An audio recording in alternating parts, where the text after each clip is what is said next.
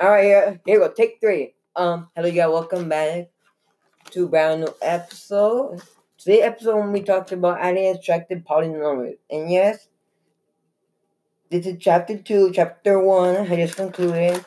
I want to make a video or a podcast talking about how the ending was, the one I said not to, because that would be kind of boring. So I decided, yes, to start with chapter 2, which our EQ is how can you abstract polynomials.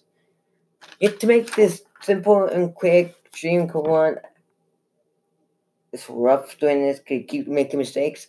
And you'll be read my summary. So my summary is monomials are number, variable, or products of a number with one or more variables and whole number exponent.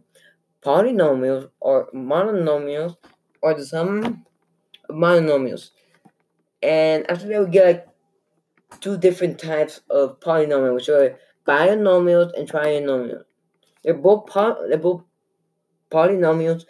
However, a binomial only have two turns. Combine, like bicycle only have like two wheels, so like that one. And the trinomial have three, cause like tricycle, something like that. So it means three. When adding polynomials, the like terms are combined and written in standard form, which is from the highest degree to the lowest. So the highest degree go on the left, then your second degree, then the rest of your number, from highest to lowest. When extracting polynomials, the like terms are combined and written in standard form. However, the negative signs change all the terms behind it in the polynomial. I also learned the monomial can be summed, having variable as a denominator, variable as exponent, and must have a whole number exponent. So on it, your variable is an exponent. You can do it. You probably cannot do it. Go. Yeah, you can do it. But if I have a whole number, then you can actually answer the problem.